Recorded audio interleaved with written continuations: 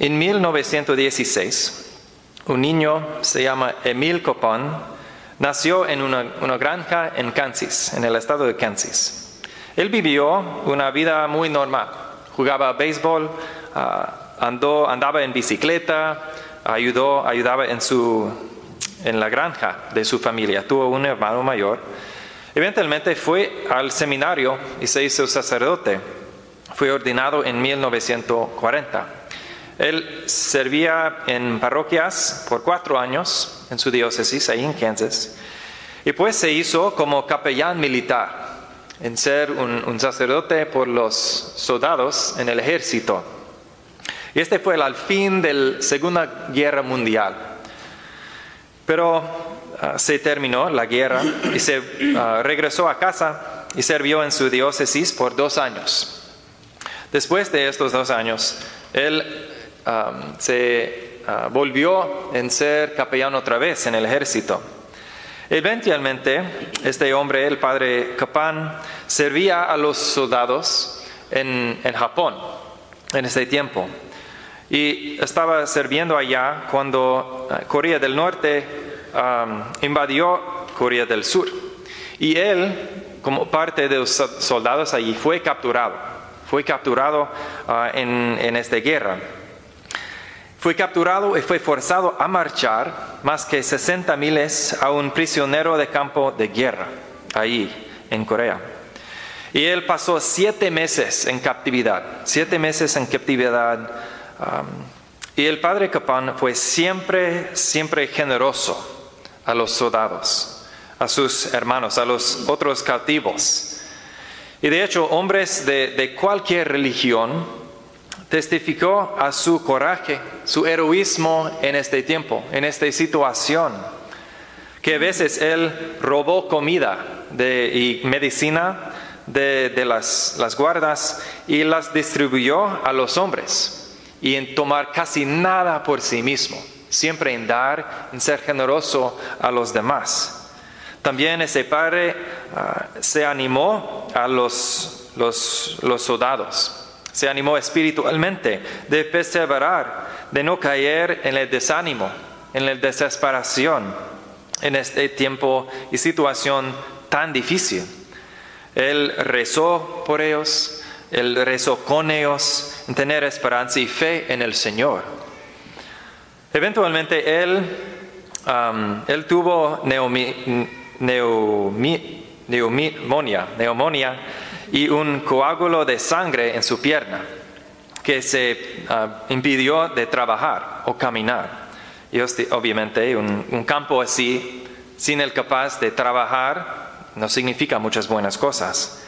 Entonces la guardia tuvo esta oportunidad y lo mandó a un hospital, que todos supieran, se va para morir. Y cuando él estaba llevando allí, porque no pudo caminar, el padre Copán bendició las guardias, sus perseguidores, y pidió su perdón de cualquier cosa que él ha hecho contra ellos. Él se murió en 1951 y en 2008 su causa de canonización de ser un santo fue abierto. Es el primer paso en ser un santo. Hay un proceso, este es el primer paso. Y en el año pasado, en marzo, sus restos fueron encontrados en Corea y ahora están en casa en Kansas. Y creo su historia, la historia de este capellán, este sacerdote, es uno de mucho coraje, de mucha perseverancia, en heroísmo. Muchos de los soldados dijo que sobrevivieron no solamente porque el padre Copán lo llevó comida o medicina, pero porque su amor y generosidad fue siempre una inspiración de vivir en una situación tan difícil, tan oscura. Y su historia no es solamente uno de cumplir uno en sus deberes, pero en seguir a Jesucristo. El padre Copán escuchó y vivió las palabras de Jesucristo en el Evangelio. Jesús hoy especialmente dice que hay un precio en ser su discípulo, que no es fácil, va a costarnos algo. Y no podemos ser un discípulo como nosotros queremos, pero según como Él quiere. Vemos la vida de este padre. El padre, su vida no fue fácil. Él arriesgó su vida por los demás muchas veces. Él en un momento podría haber huido a la seguridad con otras personas y no ayudar a las personas heridas. Pero él supo que él necesitó hacer eso. Y a causa que ayudó a estas personas, fue capturado. Si él se fue, no sería capturado, pero sí ayudó y fue capturado. Él siguió a Jesucristo en amar a los demás y sufrió por eso. Sufrió por los demás, sufrió por Cristo. Y creo en toda honestidad, en todos de nosotros, en los lugares más profundos de nuestros corazones, queremos una cosa para dar nuestras vidas, para sufrir. ¿Para qué estás viviendo? ¿Para qué estamos sufriendo? Y cuando encontramos una cosa así, es cuando las cosas se hacen un poquito difícil. Que en el Evangelio hoy hay dos situaciones así. Uno dice que permíteme de enterrar a mi papá. Otro, permíteme despedir de mi familia en casa. Y pues te sigo, Cristo. Y por nosotros, pues, puede parecer como una petición normal, razonable. Está bien, sí, ok. Tú vayas y pues regresas. Pero Cristo sabe las situaciones de cualquier persona. Él conoció estos hombres. Y Él los dijo de seguirlo primero, de dejar estas cosas. Él casi los amonesta por elegir el mundo, sus conexiones con la familia antes de Él. Y a veces el Señor nos pide de seguirlo, aunque hay sufrimientos, hay sacrificios que necesitamos padecer. Y la tragedia es que estos hombres en el Evangelio reciben una llamada del Señor. ¿Cuántos de nosotros nos gustaríamos sentir la voz del Señor, ver a Cristo llamándonos? Muchos, creo yo, me requiere eso. Pero estos hombres la recibieron, escucharon esta llamada. Y también con esto sabemos que con la gracia también de contestar, de responder a esto. Pero la gracia, esta llamada, fue en vano por ellos, porque no actuaron en esta llamada con prontitud, con prisa. San Francisco de Sales dice que a veces también nosotros recibimos la gracia del Señor en vano. Cuando la recibimos en las puertas de nuestros corazones, pero no la permitimos entrar. Está ahí, pero no la permitimos de entrar. Quizás a veces nosotros sentimos la inspiración de hacer algo algo bueno por la iglesia, por nuestra familia, por una persona, pero no lo hacemos, o lo hacemos un poquito, parcialmente, no totalmente, pero un poco. Sabemos quizás necesitamos dejar un vicio en particular o confesarnos, pero nosotros nos retrasamos porque es difícil, es para tomar cosas de mí, es un trabajo que necesito hacer, es difícil, entonces no lo hacemos. Pero necesitamos abrir nuestros ojos a los frutos que es llevado cuando nosotros contestamos, cuando decimos sí al Señor inmediatamente, sin esperar y perseverar en esta cosa buena.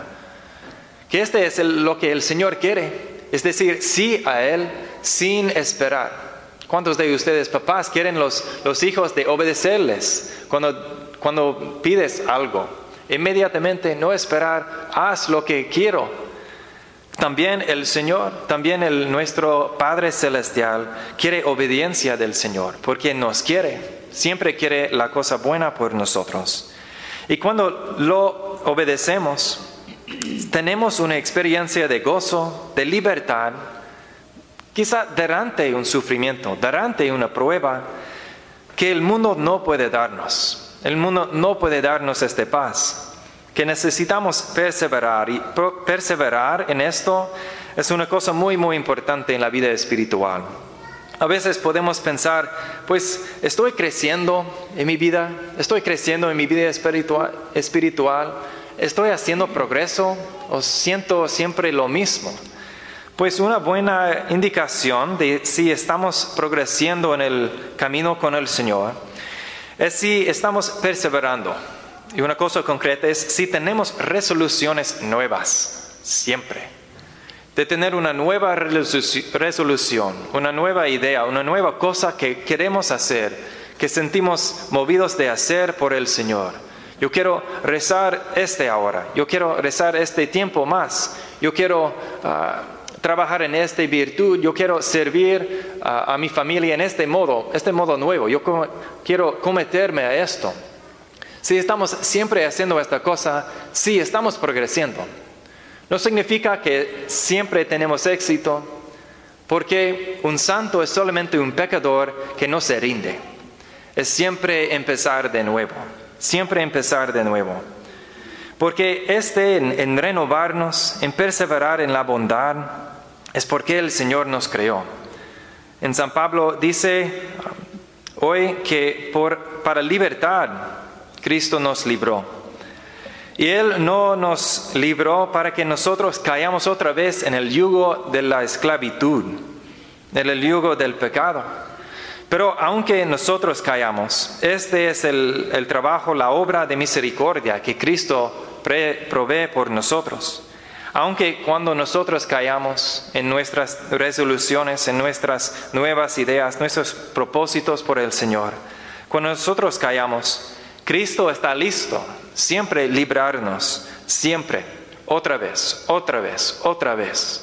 Que Él no cansa en perdonarnos, Él no cansa en darnos su gracia.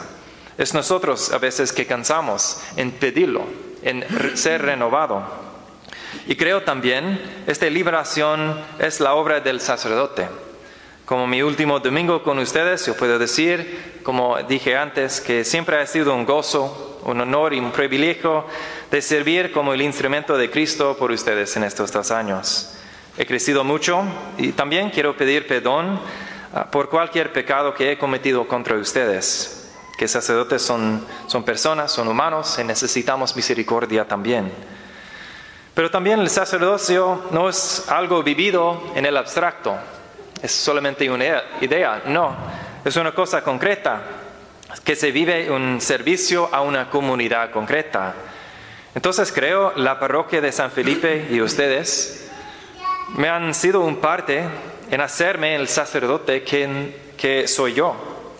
Y que, como dije, siempre voy a recordar mi primera asignación aquí. Yo sé que yo voy a regresar, que Cristo también va a guiarme donde Él quiere. También Él sigue en guiar a ustedes. Y tienen nuevos sacerdotes para cuidarles en sus modos propios. Cualquier sacerdote es diferente.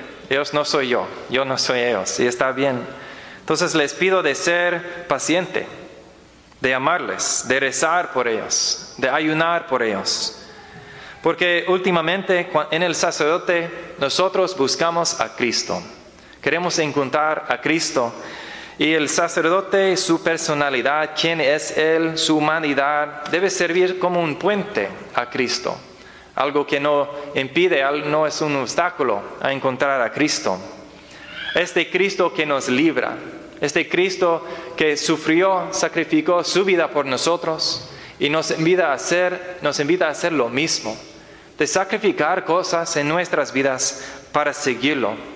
Y a veces va a pedir cosas difíciles, cosas radicales, cosas grandes de nosotros. Y necesitamos tener la fortaleza, la confianza en Él, de dejar el mundo y confiar que Él es todo por nosotros. Y solamente Él puede satisfacernos.